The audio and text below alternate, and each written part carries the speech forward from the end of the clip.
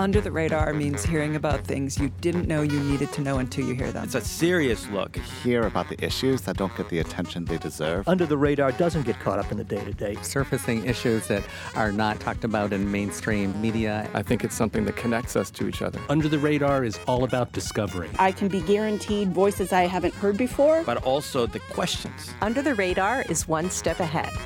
I'm Callie Crossley. This week on Under the Radar with Callie Crossley, schools shift back to fully remote learning in Boston while parents and teachers seek innovative solutions. Plus, COVID-19 cases continue to spike in the state, further straining healthcare staffing levels. And for the first time ever, 3 jurists of color will soon serve on the Supreme Judicial Court of Massachusetts. These stories and more in our local news roundtable. Later in the show, a new twist on your typical city guidebook. 3 local history buffs team up to create a people's guide to Greater Boston. In terms of the stories that we tell, we very much feature and privilege the experiences of people of African descent, women, workers, people on the ideological margins, right? People who are typically not centered in stories of Greater Boston, but whose stories are central to the making of this region. Combining tourist attractions with underrepresented history, these 3 co-authors present a Greater Boston that's different from what you've read in a history book.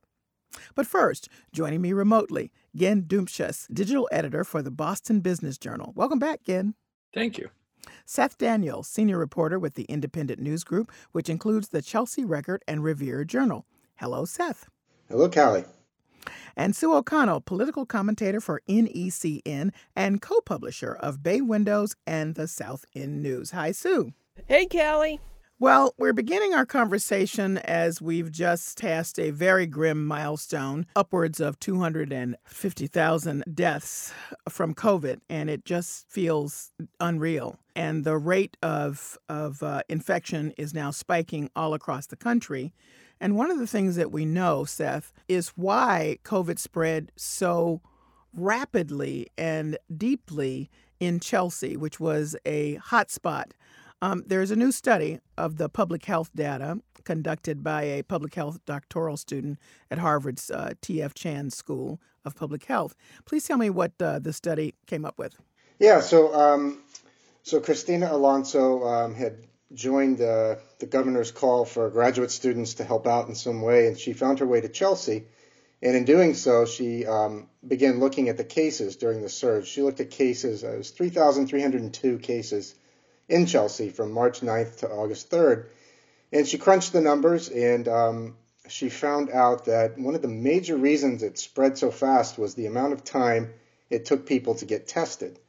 And there are a lot of reasons for that, and Chelsea was a perfect example for why people wait. It was particularly for Hispanic and white residents in Chelsea. They took more than 7 days from the first symptom until getting a result on their test. Now, we do remember that testing was a little sketchy early on, but in Chelsea, it came quick, so there were ample places to get tested. And the average she found was 1 day for a result. So that still leaves a number of days between feeling bad and getting a test. And the other factor in this was the word we've all learned, which is asymptomatic. So there were a lot of people cruising around who were sick and didn't even know it. 34% of the cases that she studied in Chelsea were asymptomatic. So you have a lot of people not getting tested for many days, and you have a lot of people who are sick and don't even know it. And it was a brutal cauldron for the spread in Chelsea. And one of the major reasons she felt that things took off so quickly, and it actually became at one time the hottest hotspot on the East Coast, even in some ways statistically worse than the worst places in New York City. Yes, and again, what is emphasized in this is one of the other reasons is there were so many essential workers. Now, people think of healthcare workers as frontline workers, but when we're talking about those essential workers, those are the people making the deliveries, the Instacart folks, the driving the bus people, all of those jobs that we sort of take for granted because the services will be there. They're there because these people went to work during the height of all of this, and Chelsea was the home to many of them. Right, and for many of them, they just didn't. They felt they didn't have a choice they had to go into work. They had jobs that they couldn't work from home, or they had bosses who said, well, if you don't come in, we're going to replace you with someone else. And for that person, that could be the main breadwinner, the main person who brings in the money. So there was intense societal pressure to keep chugging along and ignore the symptoms. The one thing the pandemic, I think, has really shown is how fractured the economy truly is, and the pressures that are put on various levels of workers, especially the folks who do some of the hardest work and feel like they can't stop. Yeah, and Sue, early on, as Seth pointed out, more testing was brought to Chelsea. A lot of people at first didn't go, furthering the delay because they were suspicious, frankly, of what is this, Yeah, right. And I mean, I've been working really hard to try and stay in the present regarding COVID and look forward to what we can do to continue to improve and reduce negative outcomes and looking forward. But, it's stories like this and data like this that just enrage me all over again about how so mismanaged the response was to COVID and coronavirus at the beginning of the year, right? So where other nations, other Western and European nations were so far ahead of us with testing, appropriate testing you could trust, so far ahead of us in relief packages to citizens, so that if they were at high risk or couldn't work, they didn't have to go to work while they were sick, or didn't have to go to work and put them in a high risk category. So I know this is data that's important as we look forward, especially the asymptomatic information that we know about a number of illnesses that you can be pre or asymptomatic and still be very contagious. So that's important to know, especially as we go into this winter, this dark winter that we're all afraid of. Yeah. I wanted to insert one thing, too, in this study, which was interesting. You can't look at this without talking about nursing homes and assisted livings. Chelsea has a huge population of older adults in those, and that's really what took Chelsea from a bad spot to a hot spot. They were amounted to the most deaths, the most cases. And really, we're looking backwards about reform. We might need to look at the nursing home and assisted living industry and really think hard about how that all works. Well, that brings me to, again, your piece about healthcare staffing and the tremendous strain that the healthcare workers are under. We can imagine, because the COVID-19 cases are surging, but it's kind of a double whammy. So first of all, it's a pressure on them, and then there's a childcare issue. Sure, and this was something that Jessica Bartlett, our healthcare reporter, really dug into, and she saw the trend of more and more CEOs, healthcare CEOs, were talking about, where they had to, some people left the workforce, or there had to be layoffs because some of these healthcare workers were basically saying, like, I don't have the bandwidth to do this, and that is putting a further strain on healthcare staffing levels. Particularly at a time when they've been basically running a marathon since March, and here we are, we're in November, still got a couple of months ahead, and the sector is really showing signs of strain, particularly when it comes to healthcare staffers trying to figure out, okay, I gotta take care of my kids, I have to take care of my family, and I have to go into work. So, Sue, UMass Memorial Healthcare, according to this story, has approximately 1,000 jobs open right now. That's just one place. I don't see how it's sustainable across the state when we're looking at, when I just said at the beginning, nationwide, we've passed a grim milestone, but locally we have too.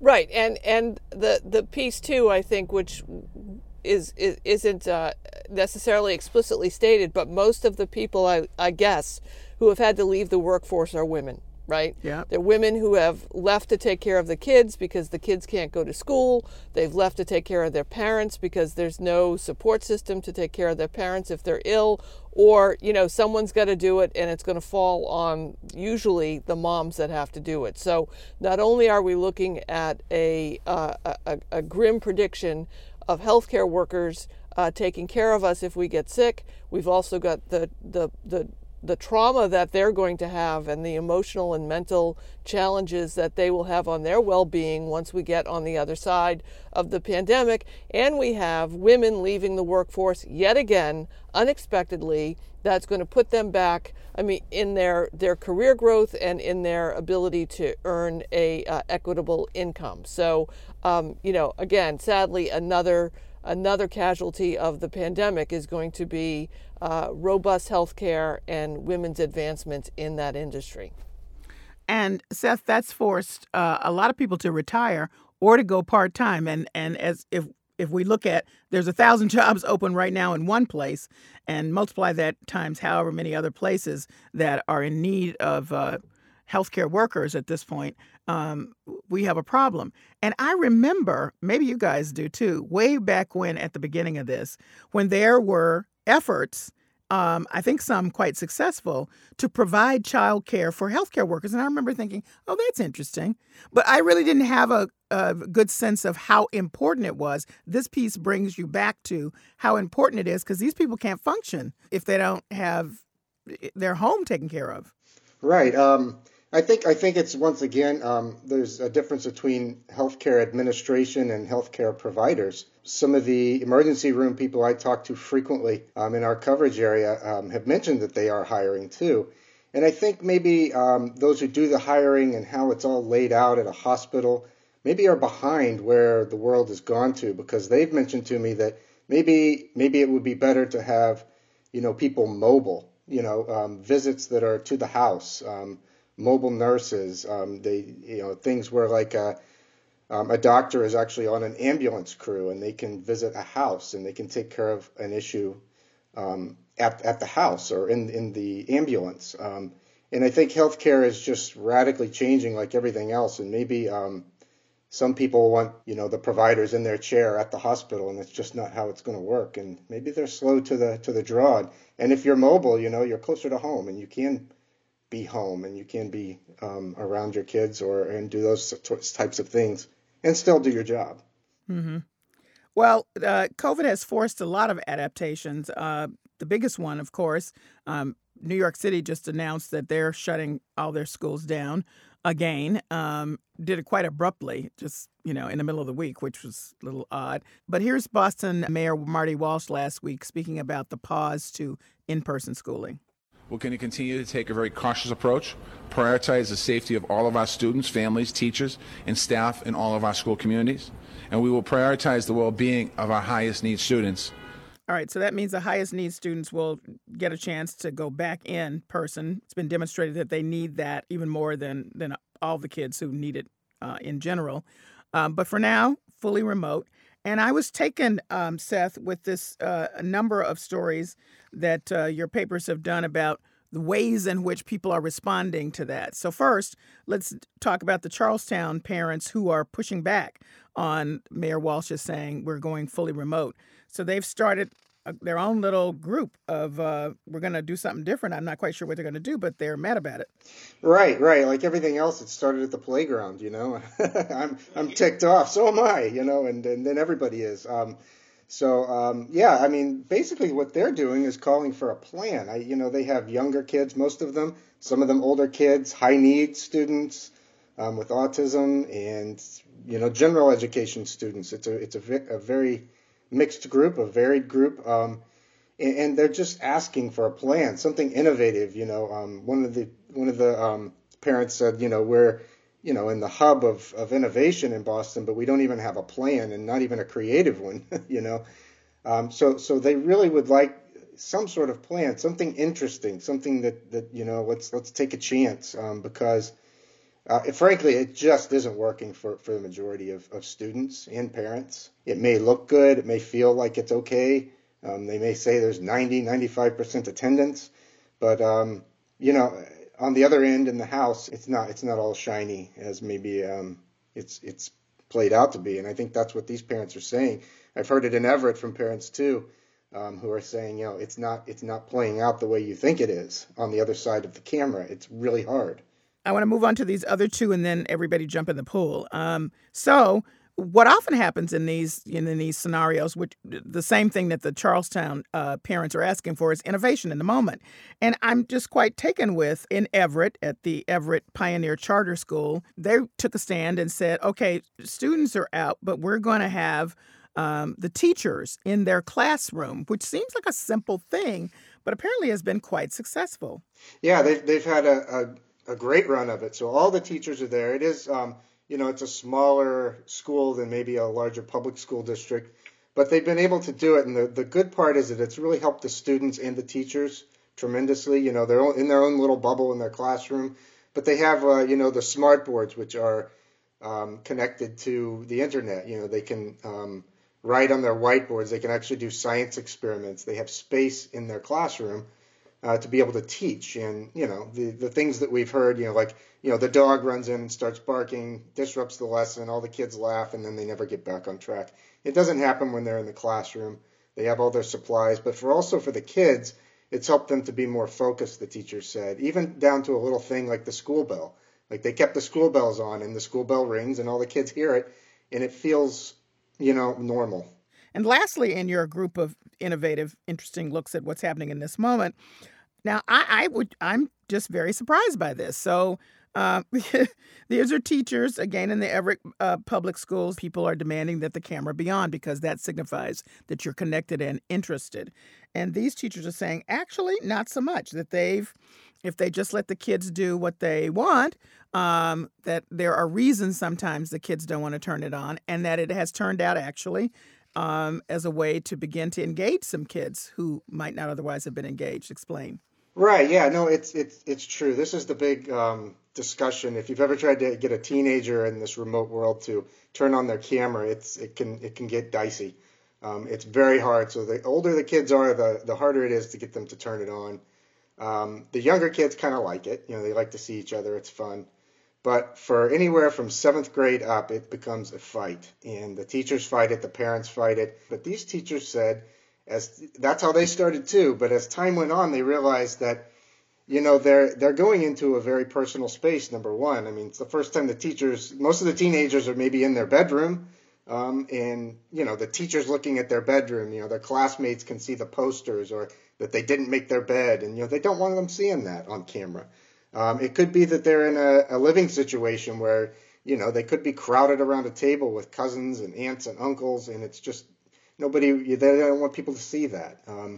So the teachers have sort of taken a much lighter role in it, and they've found different ways to check, whether it's in the chat, whether it's in a little breakout room. They've been able to really mitigate the whole fight and just move forward with learning without a camera if the kids don't want it. So, Sue, again, which one of these really resonates with you? Because it's counterintuitive about the camera. I think it's interesting that the teachers are in school and the kids aren't. And bravo to the Charlestown parents who are saying there must be other ways to do this. That's my take. Yeah, I mean, bravo to all the parents and the educators and the administrators for being innovative and doing their best. I mean, my kid, who's, no longer really a kid, who's 20 years old now, has been homeschooled or online schooled since 7th grade in one form or another due to chronic illnesses. And to underscore Seth's point, she went to the International Academy, which is a K-12 tuition middle school. Then she went to the Commonwealth Academy, TECA, which is the Massachusetts Free Public Online School. And then she did a mix of online learning at the John D. O'Brien here in Boston and in-person learning. And now she's doing online learning at Bunker Hill Community College. And it changes what she's comfortable doing or not doing, changes as she changes. So I salute the teachers for understanding that the strict, what you need to do in order to be successful, especially during this pandemic, has to be adaptable. So I'm just filled with gratitude reading those stories that Seth covered about just how adaptable everyone is being. Again, you would think that in this town of innovation, there could be some other stuff going on here. Well, yeah, the question here is like, does it scale, right? Because right now at the state level, the governor and the teachers union and local officials are going back and forth, sometimes in the media about exactly how to handle all this. And I'll say this, something that's jumped out at me is as all this is happening too, casinos are remaining open.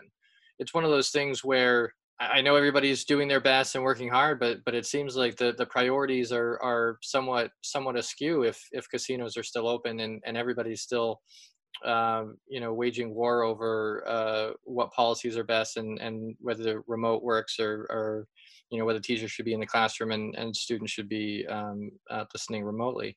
I'm glad to always see innovation, but the question is, does it scale? Well, that's a legitimate question. I want to move on, Sue, to the MBTA announcements that they're going to have to make some changes, let's just call it what it is, cutbacks. One in particular is about canceling the E-line past Brigham Circle, and that has really raised a ruckus. Of course, this is due to COVID-forced cutbacks because lots of people are not riding public transportation, but the people who are opposed and who use this line particularly are, including Ayanna Pressley, who's said this is really a transit justice issue, are very upset. Tell us about it. Yeah, I don't understand this at all. This is actually the line that I drive over. I don't use it, but I drive over it the most. It abuts Mission Hill and Jamaica Plain. The story in the Globe made very clear that there are a number of essential places that from Brigham Circle to Heath Street that it goes. There's the North American Indian Center, which is right there on the Jamaica Plain line. There's also the Veterans Administration Hospital that's there. The VA is at the end of Heath Street. And I see veterans and folks using that hospital get off that line all the time. And it's also busy, right? I also see people using it. There's a hotel there. There are tourists using it. It's not like it's some extension. I think in the olden days, the very olden days, the Bowdoin stop was always that stop that no one was ever using.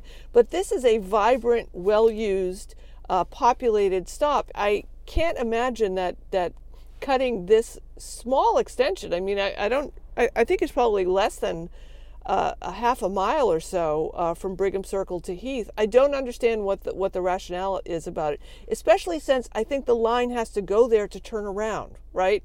So yeah. It's not even as if it's an end stop. So I think we're going to have to be ready to address the issues that the MBTA is offering for cuts. And this one is just an outrageous one, and I couldn't agree more with Representative Ayanna Pressley that it just seems kind of personal, and there must be other ways for them to address this shortage. City Councilor and mayoral candidate Michelle Wu in this piece called it a cruel hoax, again. And one of the things that has been said about these cuts, or the MBTA has said, is that they're temporary, that, when full strength returns, these things will be revisited. Now, how do you assess temporary in this context? Well, that's one of the main questions, because we don't know how long this is going to last, and the other big question is federal aid going to show up, under the Biden administration? The T was struggling before the pandemic, and these temporary cuts could turn into permanent ones if folks aren't watchful. I understand a potential surgical approach, but this seems to take the knife pretty deeply in multiple places. I mean, certainly on the South Shore, they're talking about eliminating the ferry, which, to be fair, before the pandemic, a monthly pass for the ferry ran $300, which is out of reach for many, many, many, many people. But it did take cars off the road, and it's one of those things where the MBTA is in a tight spot. And it's not clear if there's going to be someone riding in to save them. Pardon the inadvertent pun. Yeah, this is. Seth, you got any insight? Well, I mean that E-line has been that's been a battleground since the 90s, maybe 80s. I really don't even know. Because, it used to go all the way to Forest Hills, and they actually built a turnaround at Forest Hills for it that never got used. And then they paved over the tracks. I mean, there's been a fight on that forever. Going from Brigham Circle to the VA was a compromise. I'm not surprised that they took that out now. I don't think the T has ever been in favor of that. I will say this.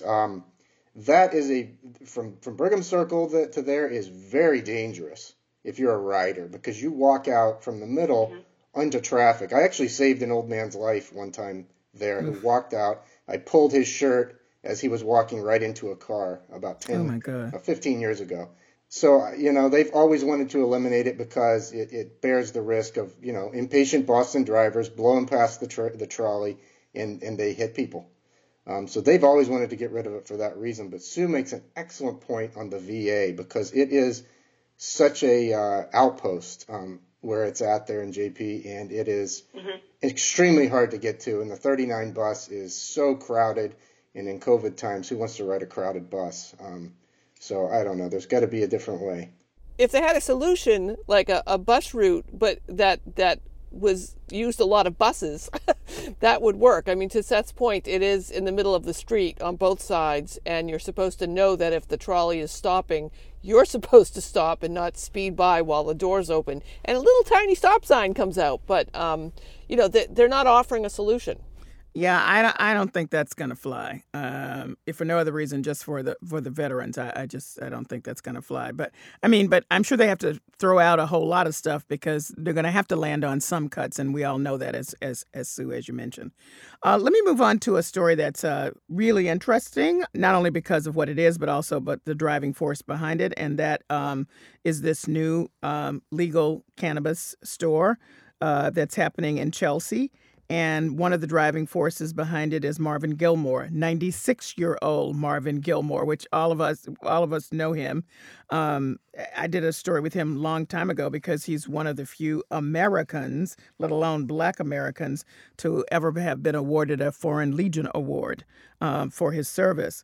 But he's a longtime business owner, just well known, and he doesn't smoke pot, as it says here, but this is the cannabis industry, and it's finally one of the equity licensees that we have been blocked, it seems, forever from opening up. So this is now open, ribbon cut, 3,000 square foot store. This is amazing, Seth. Yeah, it's a beautiful store. I've had a tour of it a couple of times. It is a crew from Cambridge who has taken the opportunity, but I have to say, so it is an equity applicant, but also in an economic empowerment area. It's an expedited application. It's one of the first to open.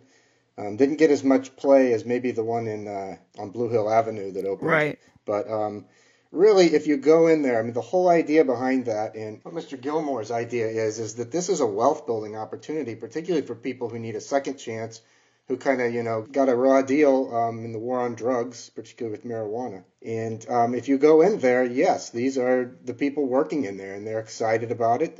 They believe that it is an opportunity. They have hired correctly. That's really how Mr. Gilmore sees it, and his story is like, it's 1 million pages long. We could talk all day about him. He's very, very accomplished and very interesting, and he sees this as the next thing, and actually a healing opportunity in many ways, and a way to, as he said at the ribbon cutting, this is going to put money in their pocket so that these young men and women can buy houses in Chelsea and be part of its prosperity and not get pushed out. Right. Sue. Marvin Gilmore, my God. Marvin also owned the Western Front Reggae Bar on Western Ave in Cambridge. So I think he might know a thing or two about the marijuana, even if he wasn't using it. Marvin was, I know we should talk about the marijuana, but I just want to talk about Marvin. He was at the Boston Phoenix when I was a salesperson. Western Front was my client. And one of the many things to love about Marvin Gilmore is that to renew his contract, he demanded that I take him out to lunch somewhere, very fancy. And once a year, the first time I went, I was like, oh God, I got to go with this guy and go for lunch and, renew the 52-week contract, which was a big deal.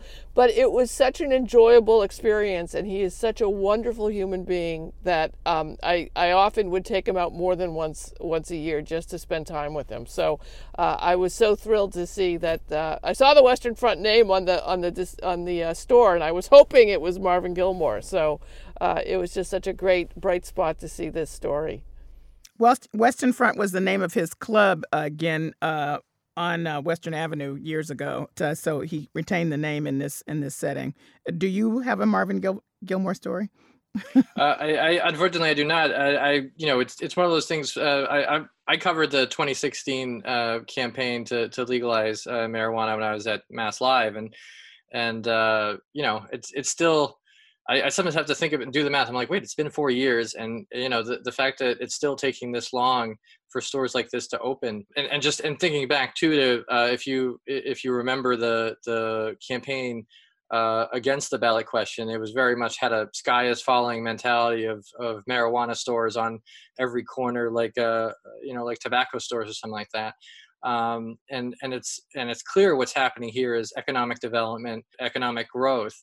And the sky has not fallen 4 years later. Right. All right. One last thing, and that is Governor Baker has nominated Serge Georges, who is a Dorchester native and currently the Associate Justice at the Dorchester Division of the Boston Municipal Court, to the highest court, to the Supreme Judicial Court. And with his approval, and we're assuming that'll take place, he will become one of 3 jurists of color on the Supreme Judicial Court, and that has never happened before in history. Not only is Serge Georges widely respected and admired, everybody calls him a genuine nice guy. Response, Ken, I'll start with you. It's a bright spot in when 2020 doesn't have many. I believe he's also one of very few district court judges to make it on the court. Yes. David Lowy, I believe, is the other one.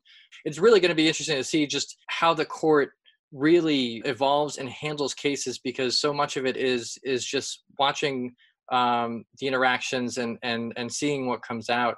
Okay, Sue. And just such great, tremendous Boston roots and Massachusetts roots. Not that that's not the most important thing, but from Dorchester. I think he went to Boston College, Suffolk University. So I think it's just always great to see homegrown folks do so well. And again, as I think Gid pointed out, long overdue and finally putting us in the right direction. Seth? Often we talk about, being able to see yourself in a position, and these appeals court judges and sometimes the SJC folks often go to elementary schools and talk about what they do. And I can recall a very diverse group of jurists going to a school in Charlestown, and some of the kids are like, wow, you're from Boston and you look like me? How'd you get this job? And that's important too. Kids and young people are watching this as well. All right. Well, we'll have to leave it there. I thank all of you for joining me. Thank you. Thank you. Thanks, Kelly. Ken Dumchis is the digital editor for the Boston Business Journal. Seth Daniel is the senior reporter for the Independent News Group, which includes the Chelsea Record and Revere Journal. Sue O'Connell is a political commentator for NECN and co-publisher of Bay Windows and the South End News. Coming up, think you know all about Boston? Think again. 3 local co-authors comb through centuries of Greater Boston's history to discover untold stories from underrepresented communities. That's next. This is Under the Radar with Callie Crossley. I'm Callie Crossley.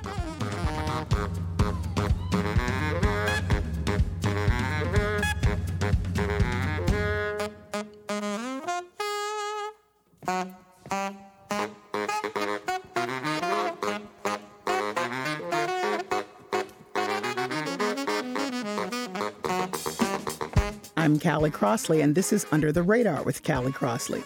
And now for the part of the show we call Lagniappe. That's Creole for something extra. Boston sure is known for its history, but the people most well known about the city are largely white and male. think Samuel Adams, Paul Revere, and Henry David Thoreau.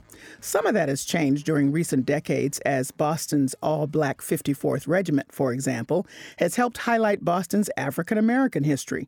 Still, most Boston guidebooks will lead you to the Freedom Trail and past sites where events like the Boston Tea Party occurred.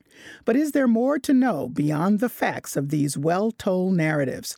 3 local co-authors present a new guidebook, A People's Guide to Greater Boston, focusing on the overlooked stories of underrepresented communities. Joining me remotely, all 3 co-authors of A People's Guide to Greater Boston, Joe Nevins, professor of geography at Vassar College. Hi, Joe. Hi, Callie. Thanks for having us. Seren Mudliar, a coordinator of Encuentro Cinco, a movement-building space in downtown Boston, and managing editor of Socialism and Democracy, a journal of strategy. Welcome, Seren. Hello, Callie. And Eleni Makrakis, project manager at Homeowners Rehab, Inc., a nonprofit affordable housing developer in Cambridge. Hello, Eleni. Hi, Callie. Thanks for having us. Well, I'm glad to have all of you. Joe, I'm going to start with you. You were the point person for pulling this all together. You knew the person out in Los Angeles who'd done the People's Guide to Los Angeles, and you also knew the other 2 people who ended up being your co-authors in this. So why did you see a need to create a guide not based on geography per se, but on the social justice history of Boston? Well, in many ways, you spoke to that at the beginning, because there's a tendency in the books that cover Boston to focus on the places that are very well known already, such as the Freedom Trail. Right? And not only does this highlight a particular cast of characters, if you will, as you suggested earlier, largely white and powerful people, it also leaves out the neighborhoods, right? Places outside the core, the center of the city of Boston. At the same time, we wanted to think about Boston as a region. Right? Not only the city itself, but a larger region that encompasses a great diversity of peoples and places that are tied together in important ways, but one of which is massive inequality. The city of Boston and the greater Boston region is one of the most unequal cities and one of the most unequal regions in the United States. This is hardly an accident. This is something that's been produced and struggled over centuries. And so in putting together, trying to envision A People's Guide to Greater Boston, we wanted to bring those underlying stories and processes and the related sites to light as providing sort of a new lens to understand what the city was, is, and what it might become, in the sense that the book has an explicitly political goal, and that we want to help support efforts to bring about a city that's radically democratic, socially and ecologically just, and inclusive of all the people that live here.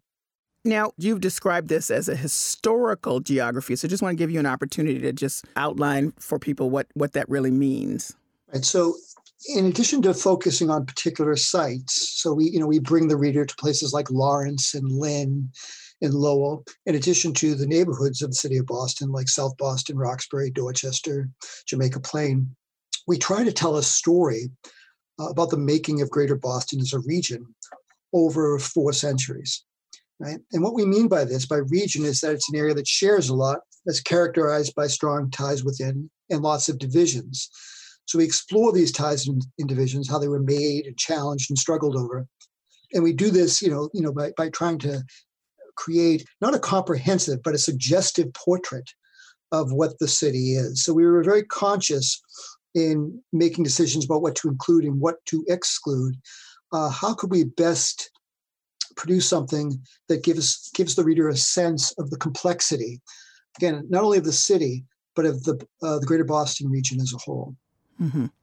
All right, Seren, you were all grad students together. That's how you all got to know each other. And I was interested in your saying that long, long ago, Joe, whom we just heard from, gave you a tour of Boston back in the day. So I was curious about what did he show you then? And if he were giving you the same tour now, courtesy of your own book, how different would that be?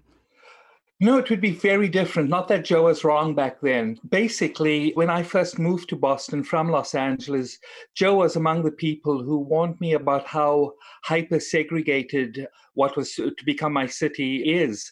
And with that warning, we visited different parts of the city. At that point, we also did it by car rather than by foot.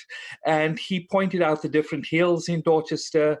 And we also looked at East Boston as well. In that time, both Joe and I were relatively innocent of the deep history of our city. I think we were both profoundly aware that there was a lot more than we were seeing, but we, in the course of our work on the city, not only sort of came to understand how the segregation came to be, but also how intersectional many of the movements in the past were.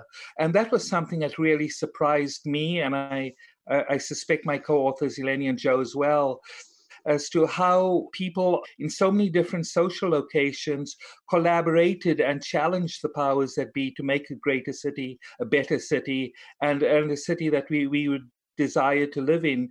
And this goes, we can think of the so-called mill girls in Lowell acting in solidarity with enslaved people, even though their livelihood depended on cotton coming up from the South.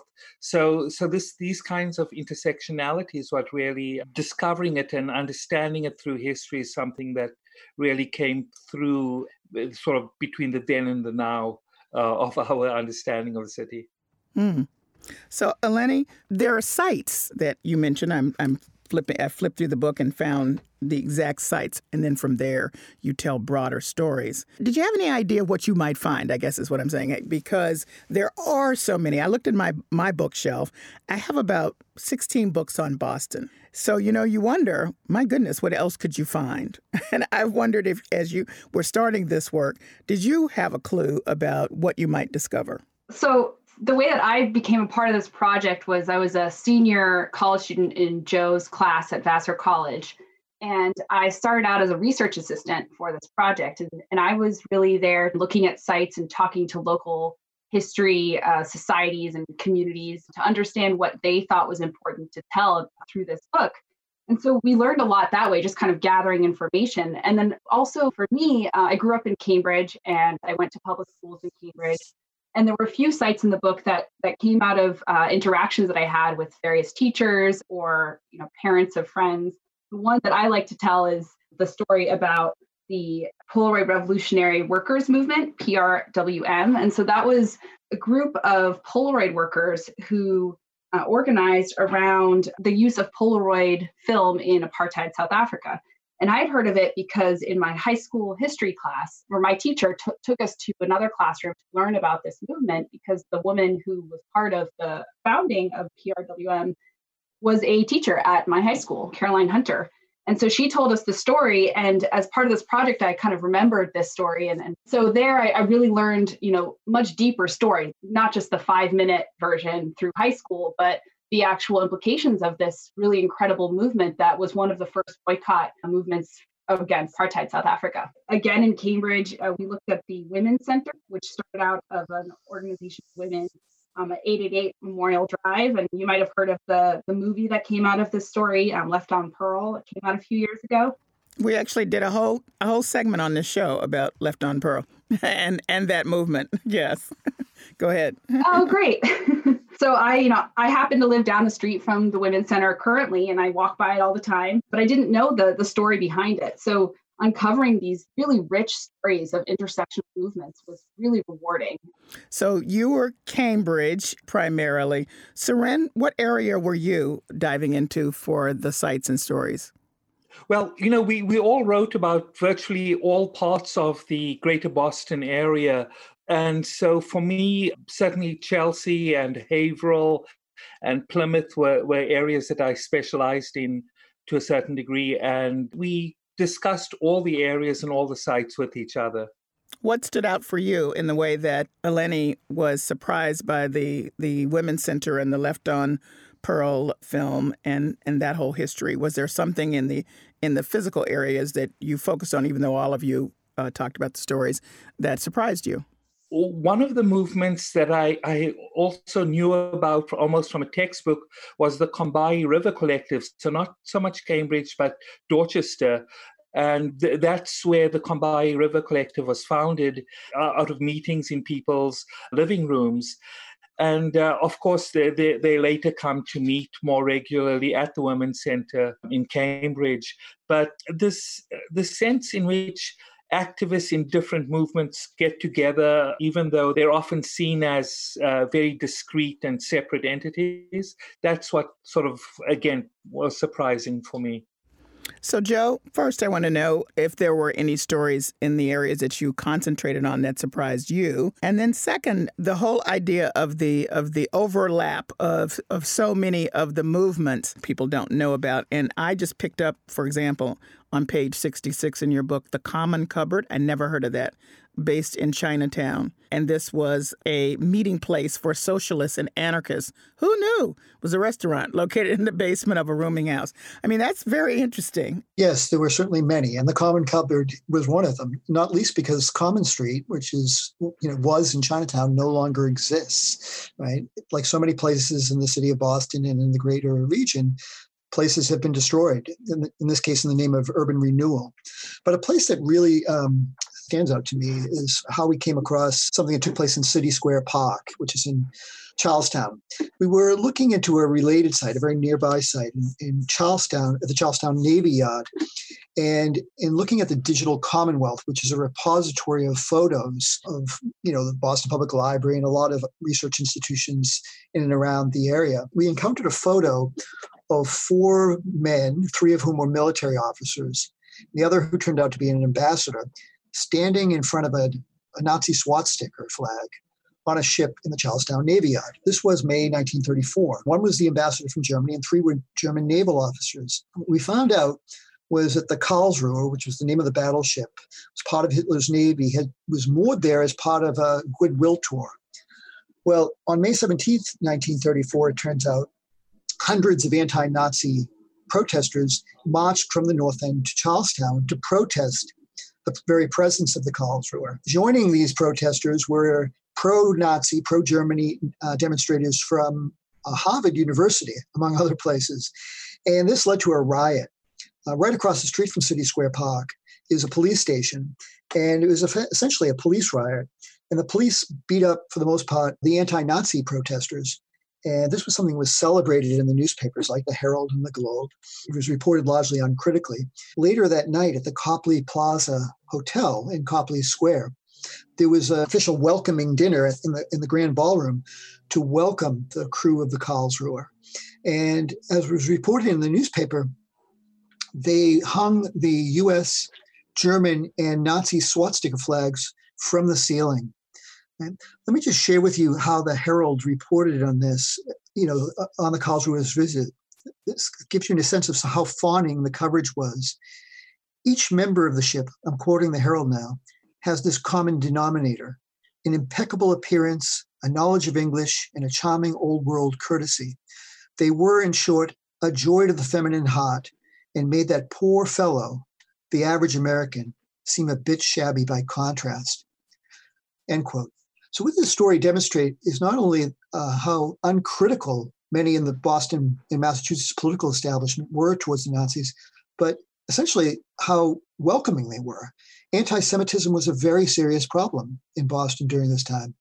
At the same time, what the story shows is that there were many people, in this case, trade unionists, members of the Communist Party, students, Jewish community activists, who organized to oppose this. If you're just tuning in, this is Under the Radar with Callie Crossley. I'm Callie Crossley, and I'm speaking with Joe Nevins, Seren Mudliar, and Eleni Makrakis, 3 co-authors of A People's Guide to Greater Boston. We're speaking about the often untold history of the region. Joe, I'm sure I won't be the first person to say that the People's Guide title and your focus in this book reminds one of A People's History of the United States, Howard Zinn, long deceased historian whose book was and continues to be quite influential in the telling of American history. Is that something you wanted to sort of be like, or was that just was coincidental that it kind of had a similar focus? No, I wouldn't say it's coincidental at all. I mean, certainly Howard Zinn's book inspired the way we thought about approaching Greater Boston, and it also inspired the larger series. I mean, as you mentioned earlier, this book follows The People's Guide to Los Angeles, and now there's a whole series of books coming out about different cities and areas of the United States under this People's Guide series. So our approach is explicitly one from below, from the political, economic, and social and ideological margins. This is what we're calling a people's perspective. And as such, the book explicitly privileges the desires, hopes, and struggles of those who are on the receiving ends of unjust forms of power, and those who seek to challenge those inequalities. And so in terms of the stories that we tell, right, we very much feature and privilege the experiences of people of African descent, women, workers, people on the ideological margins, right? People who are typically not centered in stories of Greater Boston, but whose stories are central to the making of this region. So, Eleni, one of the things that you said was that this is an expanding, as Joe is explaining and as Seren has mentioned, of what people understand of American history. That, and in fact, you said there's more than one view of it. I don't want to put words in your mouth. What do you mean by that, more than one view of American history? I mean, this is, I think back to what I learned in elementary, middle, and high school, what I learned in college. And what I mean by more than one view is, who's telling the story, who has been included in the story. When we started this project, we looked at all the existing guidebooks of Boston's history, and we felt that a lot of those stories were missing those key viewpoints, a diverse group of people that made this city and are not represented in the kind of mainstream guidebook that you find in a bookstore. Seren, this is interesting that you have a book, a physical book, and you have quite a bit of a number of sites, I think 160 that you've thoroughly researched and noted in the book. But yet, this is not done, that this project, A People's Guide, continues. You've added more to it. There's a website. As you say, you're bringing the tools of academia to a tourist guide. Tell me how you're continuing to expand what's in the physical paper book. This is necessarily an incomplete project, given that in addition to telling the stories of people who are excluded from history, we're also telling the stories of people who, in that exclusion from history, have developed alternative visions of the future.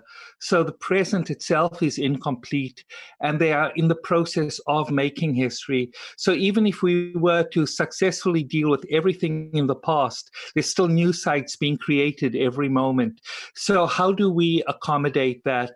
With the website, we'll be adding sites as people suggest them to us and as our further work uncovers. And also we will be doing things like developing fold-out maps for different parts of Greater Boston that help tell the story both of the people's history and history that is currently in the making. I should say, too, that the series, the People's Guide series of books, has a common website that's being prepared and that will feature stories from other cities and other sites as well. So, Joe, I'm an average tourist. I come to Greater Boston and I have my array of tourist guides to pick up. I pick up your book and likely another.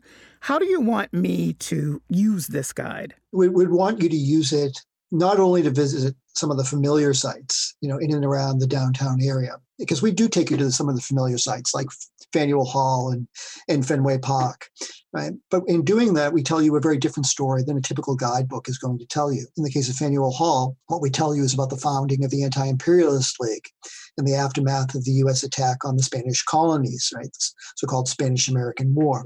So what we'd like you to do is sort of put it into conversation with the stories that you've already heard or that you're hearing from more conventional sources.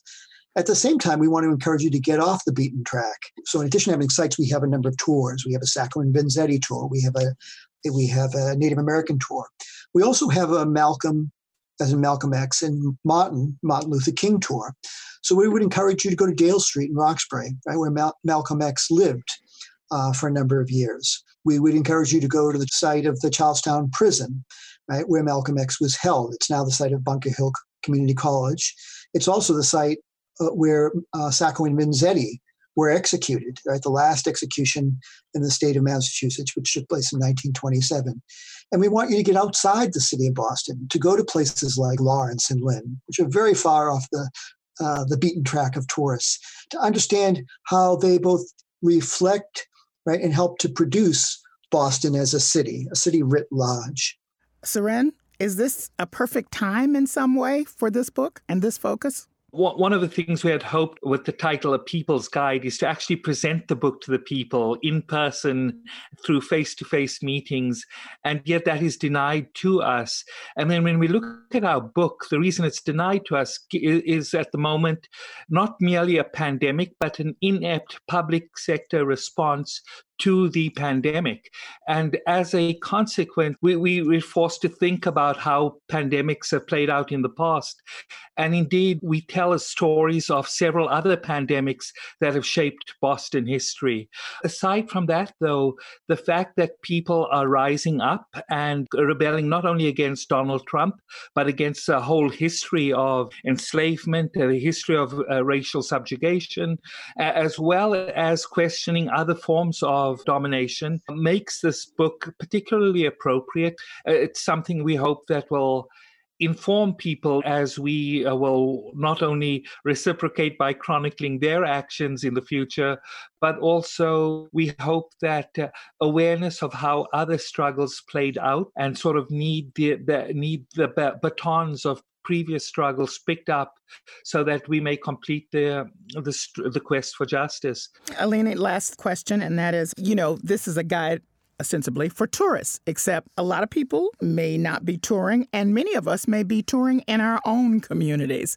And you have talked about discovering in your own community many stories that you didn't know before. So speak to those people who pick up this book who live here. Absolutely. We hope this book is not just for tourists from out of town, but really for people who are in this city and who either have lived here a long time or have only just moved here and want to learn more about, why the city is the way it is. Things like, why redlining has shaped the city in ways that are segregated. I think those are things that people are really starting to think about. Why is it that certain neighborhoods have certain amenities or certain parks, or why are there these organizations like the Women's Center that I spoke about previously that continue to exist and are really important institutions in our city? Where can we draw inspiration from in our own community? We don't have to look very far to find that inspiration and to move forward with our values and what we want to see change in our communities, whether that's on environmental issues or issues of race or issues of housing. There's so many different ones that we touch on in the book, and we hope that people use these stories to move forward with their own actions and organizing. Thank you all so much. Thank you, Callie. Thank you. Joseph Nevins is a professor of geography at Vassar College. Suren Mudliar is a coordinator of Encuentro Cinco, a movement-building space in downtown Boston, and managing editor of Socialism and Democracy, a journal of strategy. Eleni Makrakis is a project manager at Homeowners Rehab, Inc., a nonprofit affordable housing developer in Cambridge. Well, that's it for this week's edition of Under the Radar with Callie Crossley. We're on the web at gbh.org news, Under the Radar with Callie Crossley, and available for download wherever you get your podcasts. Under the Radar with Callie Crossley is a production of GBH, produced by Hannah Ubeli and engineered by Dave Goodman. Kate Dario is our intern. Our theme music is Fish and Chips by We Are Two Saxies, Grace Kelly and Leo P. See you here at 6 p.m. next Sunday. I'm Callie Crossley. Thanks for listening.